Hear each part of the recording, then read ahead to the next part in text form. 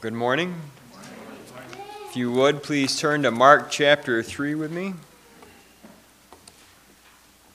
We're continuing in Mark's Gospel, continuing in chapter 3, starting in verse 7 this morning.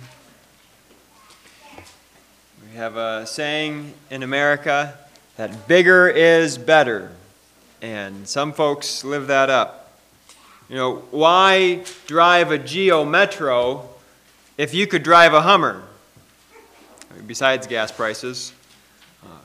Why buy a pint of ice cream if you could buy a gallon? Amen. That's right. Certainly, at least bulk is better, right?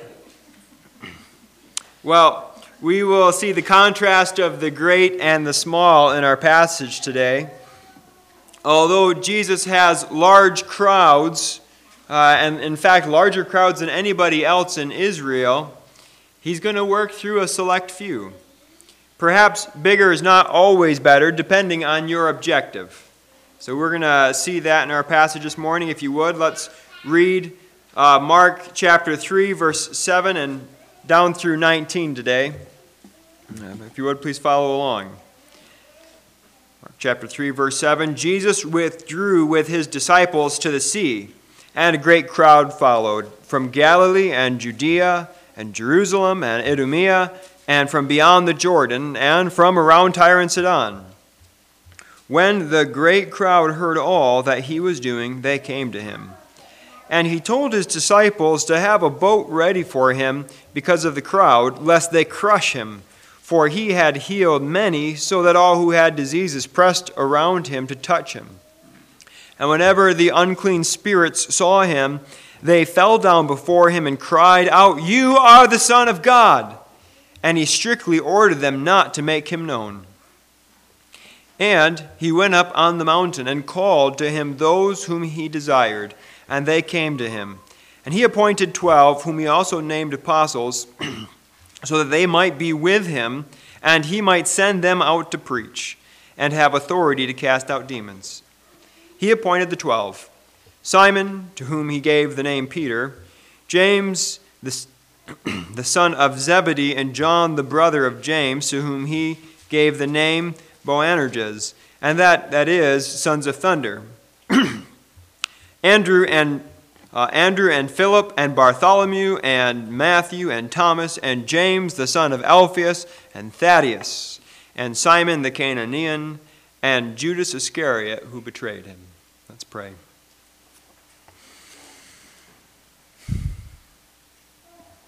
Lord, what a privilege this morning to gather together as your people, to hear the word spoken, to have an opportunity to preach, to pray together, to sing together to you, and all of this in peace. Thank you for that gift this morning. We do think of and we now pray for our brothers and sisters in Ukraine, millions of believers there in Ukraine who have no peace today, not in an earthly sense. We pray that you would provide them peace in their hearts, a peace that this world does not offer. And Lord, I pray that you would offer us peace this morning, that you would give us that peace that you offer. Pray as we look into your word that you would transform us, that you would conform us to your image, Lord. It's in your name we pray. Amen. In our passage here, Mark is describing for us and showing us that in spite of Jesus' rejection by the religious leaders, Jesus continues in the mission that he was given. And at this point, he is wildly popular. There are people coming from all over to see him. The next step that he takes in this mission that's been given to him is to appoint and disciple 12 apostles who are going to broaden out that work and continue it beyond him. And so as we're thinking about this passage and we apply it to ourselves, maybe the main point we want to take away from this for today is that Jesus was faithful to his mission and he discipled his followers. And as his disciples, we should do likewise. He was faithful to his mission, and he discipled his followers. As his disciples, we should do likewise. Let's work through verses 7 to 12 and see that Jesus is faithful to his call. And then in verse 13 to 19, we'll see how he sends these disciples out. As we were tracking through chapter 2 of Mark's Gospel, we saw that the hostility against Jesus continued to ratchet up. And we saw that boil over in chapter 3 when the Pharisees and the Herodians go out and begin to hold counsel about how they can destroy Jesus. After this, Jesus withdraws to the sea. Now, it's not that Jesus is afraid, but rather, his time is not yet. It's not yet come, and so he dismisses himself from the fray for a while. This is no vacation. The sea referred to here is probably not the Mediterranean Sea. The sea that Jesus is around in his earthly ministry so much of the time is the Sea of Galilee. There's a very good possibility that this last scene took place in Capernaum, as so many have so far. And so he's probably leaving any kind of a town. He's going out to the wilderness. He's going to a little more desolate place. But for all of its remoteness, Jesus is anything but alone. It says here that a great crowd followed him. Once again, and not for the last time, we encounter a great crowd around Jesus. This is going to happen all throughout Mark's Gospel. Although rejected by the religious leaders, Jesus is wildly popular, at least in the sense that everybody wants to see him, everybody wants to be around him. These people have heard that Jesus has been hard at work. He's been preaching, he's been healing, he's been exorcising demons, and so people are turning out in groves. John the Baptist had a pretty large group of people coming out to see him preach by the Jordan River and to be baptized, but Jesus has an even larger crowd coming. The crowd's from all over the place. It says from Galilee. Now that's in the northern area. That's where Jesus has been ministering. People are coming from Galilee. They're coming from Judea. That's going to be a larger area in the south. They're coming from Jerusalem. That's the capital city in Israel. They're coming from Idumea. That's Edom. And that's southeast of Israel. They're coming from beyond the Jordan, so that's going to be east of the Jordan River, the Transjordan area. And they're coming from Tyre and Sidon. That's north and west of Israel. Tyre and Sidon are largely Gentile populations. Tyre and Sidon are up the coast, farther down the coast. We hear about the Philistines a lot in the book of Judges and 1st and 2nd Samuel.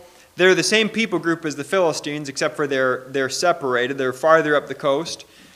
And even Tyre and Sidon is coming to hear Jesus and to come and see him.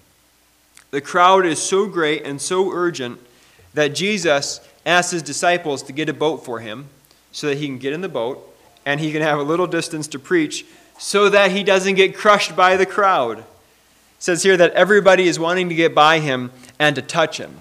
That their hope is in touching him, they'll be healed. Of course, we see this in chapter 5. As Jesus is going, there's a crowd thronging around him, and a woman comes up and touches him, and she's healed by that. Well, they've got the same idea. People are wanting to get just close enough to Jesus so they could even reach a hand out and lay their hand on him and be healed. And the result is if everybody did that, Jesus would be crushed. The thing that comes to my mind as I was reading through this is the stories that we hear on Black Friday, you know. People are so urgent to get $200 off of a TV that sometimes they're even willing to trample other people to death. There's a certain kind of urgency that we see on display there. Well, I mean, these people are coming to Jesus to be healed. They're not just coming to save a little bit of money and have some competition at it. They're coming so that they can be restored. They want to be by Jesus. They want to get even just close enough to touch him. In our account here, although Mark doesn't explicitly say that Jesus is preaching and healing in this crowd, I think we can infer that from the fact that he's doing that wherever he goes. One of the telltale things that Jesus does is cast out demons, and we see that happening here as well. It's striking, we've seen this already, but here it is again. The demons acknowledge who Jesus is, even as he silences them. Now, I think Jesus neither needs nor wants demons declaring who he is. Jesus will accept the testimony of his Father speaking from heaven, working through him through miracles. He accepts the testimony of the Scriptures concerning who he is, and he accepts the testimony of John the Baptist related to the identity of Jesus. Jesus accepts that, but he does not accept the testimony of demons, even if they're right. We never see Jesus arguing, well, as the demons say, I'm the Son of God. He doesn't do that. Now, perhaps our passage next week is going to shed some light on that when his enemies accuse him of being in league with the devil. But it seems here that the demons just can't help it. They can't help it when they encounter Jesus but to scream out. They encounter Jesus and they are terrified. The Holy One of God encounters the unclean spirits and they lose their minds. They can't help but confess who he is.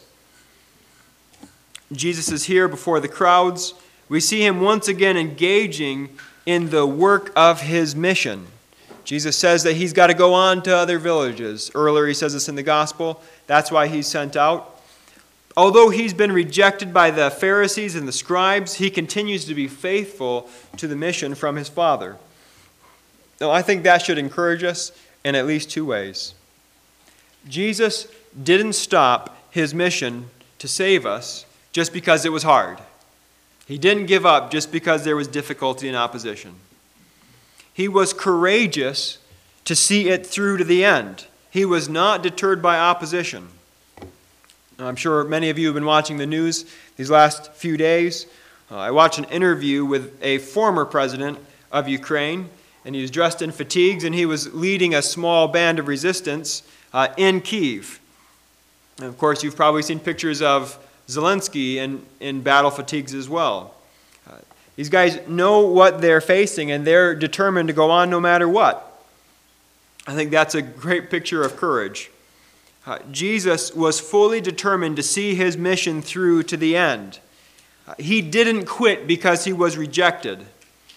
In fact, that rejection will be part of how he fulfills this ministry and this mission. This hostility that he faces will ultimately culminate in his crucifixion and in our salvation. So we should be encouraged that Jesus didn't give up on his mission to save us just because it was hard, just because he had opposition. Next, I think we should be encouraged to continue in faithfulness ourselves. This picture from Jesus should encourage us to continue on in the things given to us. It is easy to be determined to die with Jesus like Peter, and then to crumble under pressure just like Peter did.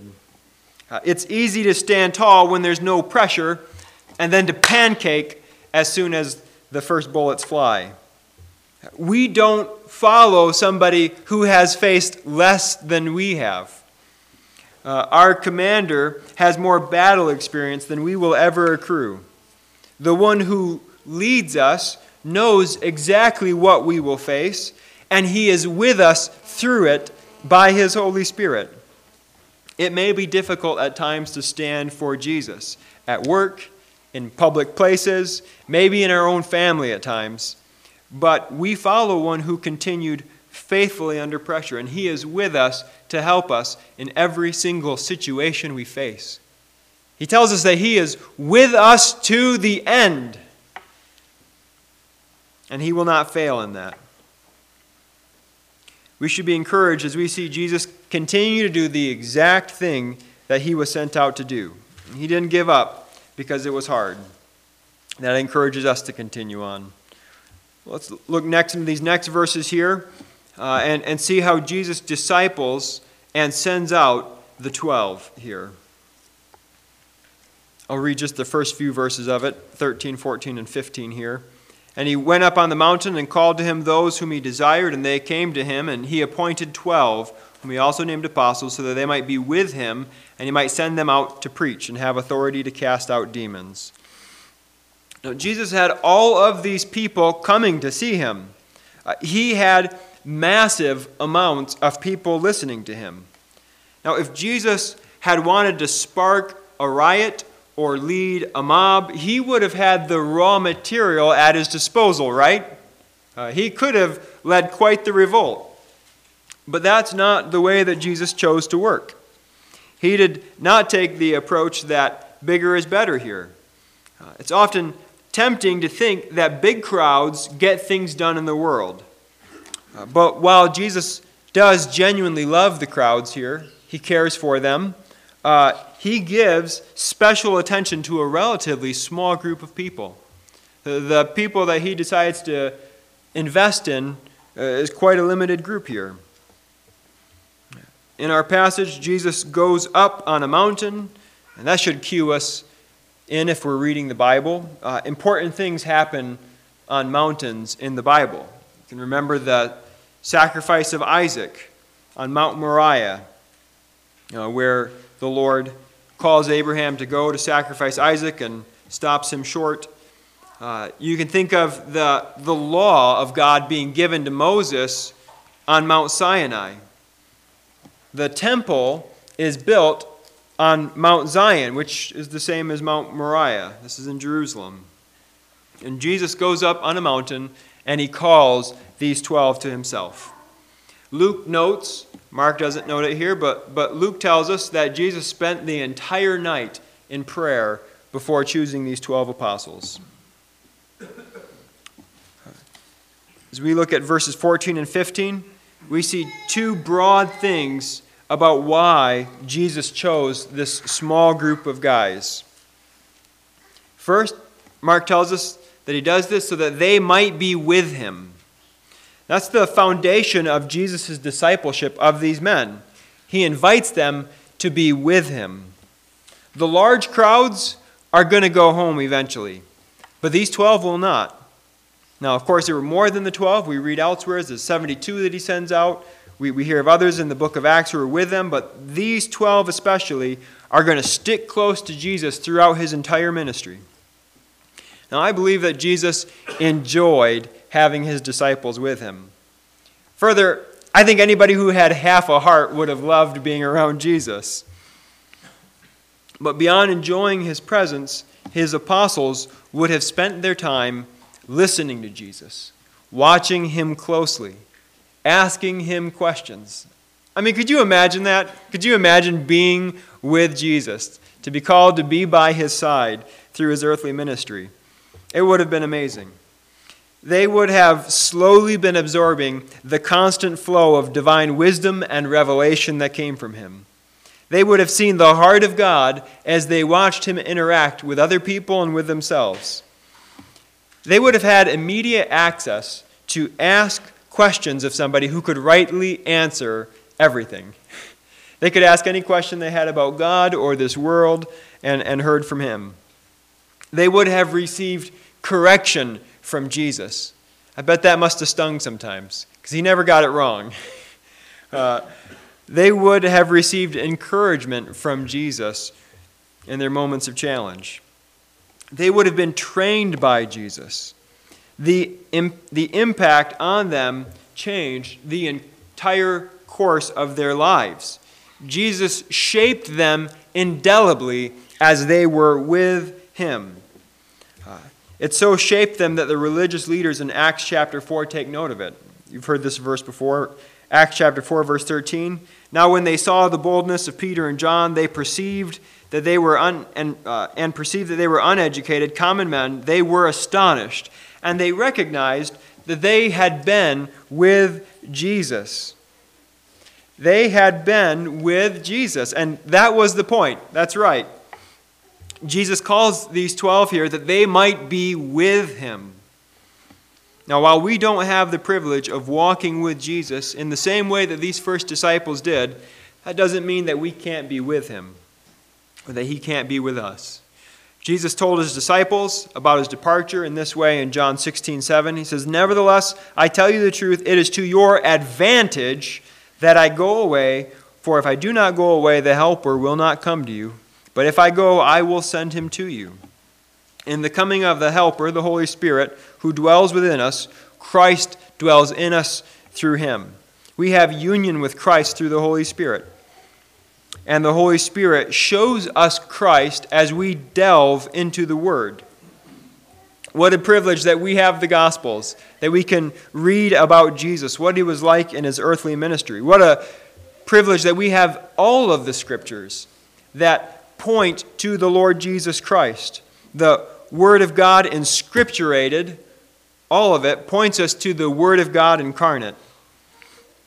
And as we continue to grow together into Christ-likeness, as God is conforming us to the image of his Son, then we get to see glimpses of what Jesus is like as we interact with one another.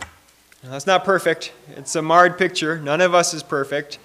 And yet, we get to see the mercy of Jesus through one another in our interactions. We get to see the love of Jesus as we grow together to look more like Christ. So Jesus calls them to be with him. They're going to be shaped by that for the rest of their lives. The next thing it says here is that he calls them to be with him and so that he might send them out. It says here then that they're sent out to preach and to have authority to cast out demons. After having the apostles with him, he's going to send them out. Now we're going to see this take place at least on one occasion in Mark's Gospel. In chapter 6, verse 17 to 13, Jesus is going to send them out to do the very thing that he calls them. I'll read this as Mark 6, verse 7 and following. And he called the 12 and began to send them out 2 by 2 and gave them authority over the unclean spirits. He charged them to take nothing for their journey except a staff, no bread, no bag, no money in their belts, but to wear sandals and not to put on 2 tunics. And he said to them, whenever you enter a house, stay there until you depart from there. And if any place will not receive you and they will not listen to you, then, when you leave, shake off the dust that is on your feet as a testimony against them. So they went out and proclaimed that people should repent. And they cast out many demons and anointed with oil many who were sick and healed them. So they are going to go out. They are going to be sent out. And this is part of the very reason why Jesus calls them to be with him. In sending them out, Jesus commissions these apostles to be extensions of his ministry. Preaching, having authority to exorcise, to cast out demons. This is the very ministry that Jesus himself is engaging in at this time. These are the things that Jesus is doing, and he is going to send these 12 out to do that very thing. These apostles are not only going to be current extensions of that ministry, all but Judas are going to extend that gospel ministry of Jesus beyond Pentecost. They will be commissioned to go out into all the world and make disciples. We'll see that in Matthew chapter 28, verses 18 to 20. I believe that same call is on us today. We are likewise called to go out and to make disciples. Now, how can we do that? I think that we start close to home and we start close to heart in that. As we think about how do we go out, how do we make disciples as the Lord has called us to, we want to grow, we want to pray, and we want to share. On the grow side, I think we want to ensure that we are seeking the Lord, that we are growing in him. Now, that doesn't mean that we have to be super Christians before we can speak about him to anybody else, but we want to be seeking him. We want to be growing in him. We want to continue to pursue Christ in our lives. Then we want to pray. We want to take up the task and the mantle of the prayer warrior. I'm always encouraged to hear about people who pray for years for family members and excited to hear that those family members turn to the Lord. We want to be in prayer. The task that the Lord calls us to is impossible for us in our own strength. It's nothing that we can accomplish. And yet, God is so often pleased to act. And he must act.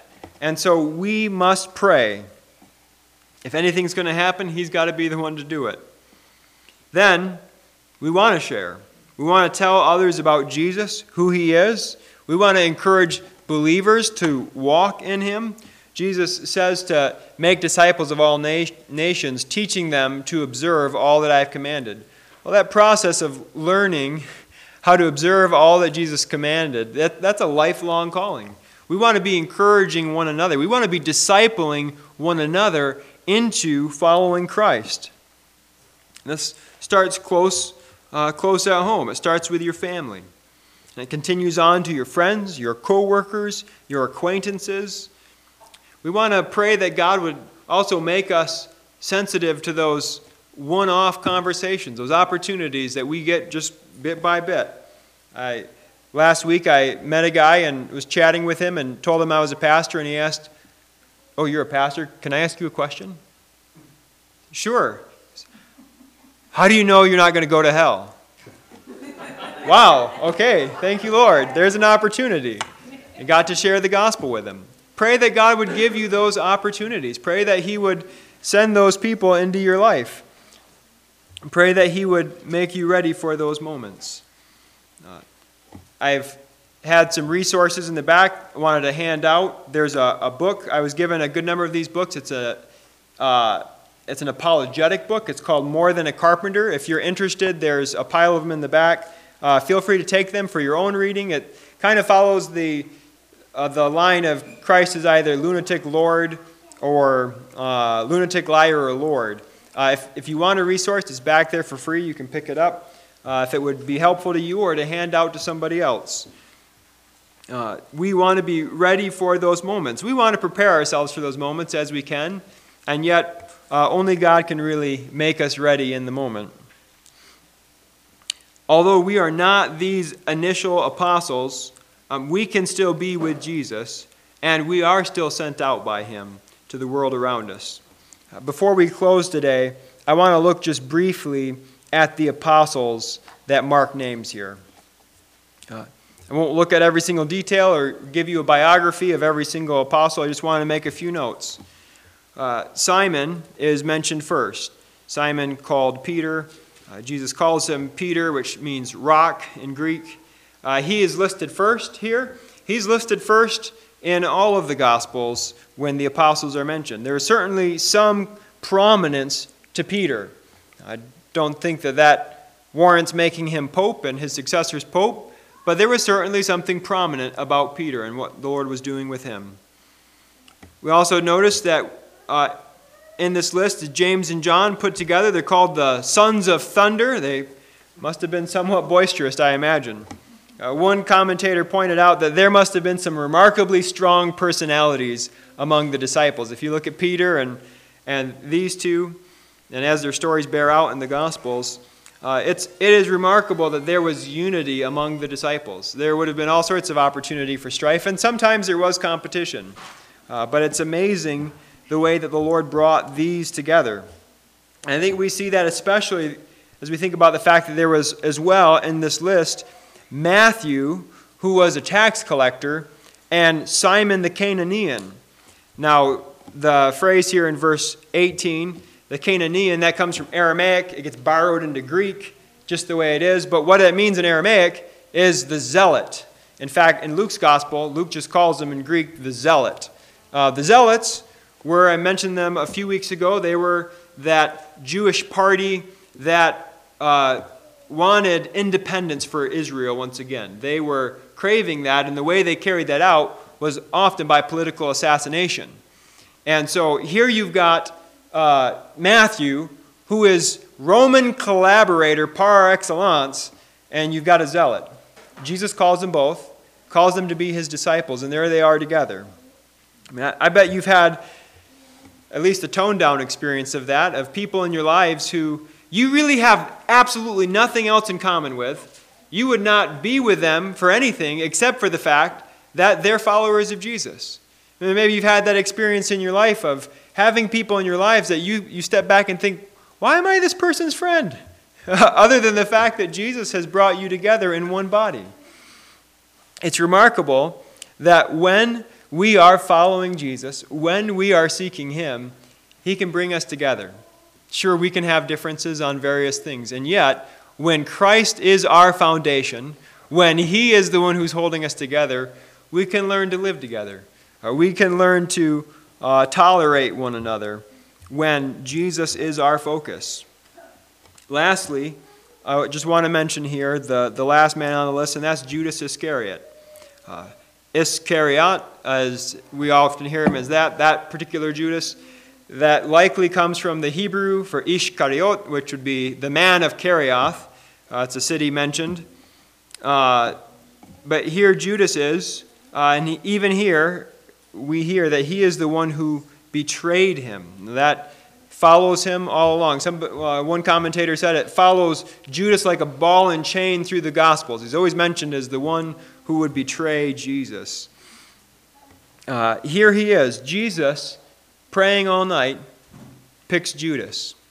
I don't think that was an accident. Jesus knew the kind of man that Judas was and what he would do, yet he picked even Judas to be in this party. And I think Jesus even loved Judas.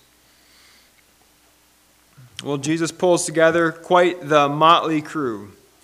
Most today would have sought to work through the great crowds to get something done. That's not the way that it was, though. Jesus worked through the 12, and they were rather ordinary men. God so often uses that which is small and that which is not great in the eyes of man to accomplish His purposes. I think we find hope in that. We don't have to be a Billy Graham. We don't have to be anything big and grand for God to use us. God can use us in all of our weakness, all of our foolishness, all of our ignorance, all of our inadequacy. God can use us in that. He is so often happy to use the foolish things of this world to confound the wise. There's hope for us in that. So often I think, I can't talk with this person. I won't have answers in response. Well, that's not really the point. It's not really the point if I am ready. It's not the point if I am adequate in myself to do anything. God is so often pleased to use us in our weakness. He uses these 12 very ordinary people who would have gone on to be very ordinary people until the day they died had Christ not called them. He is so often pleased to use us, and that's our hope.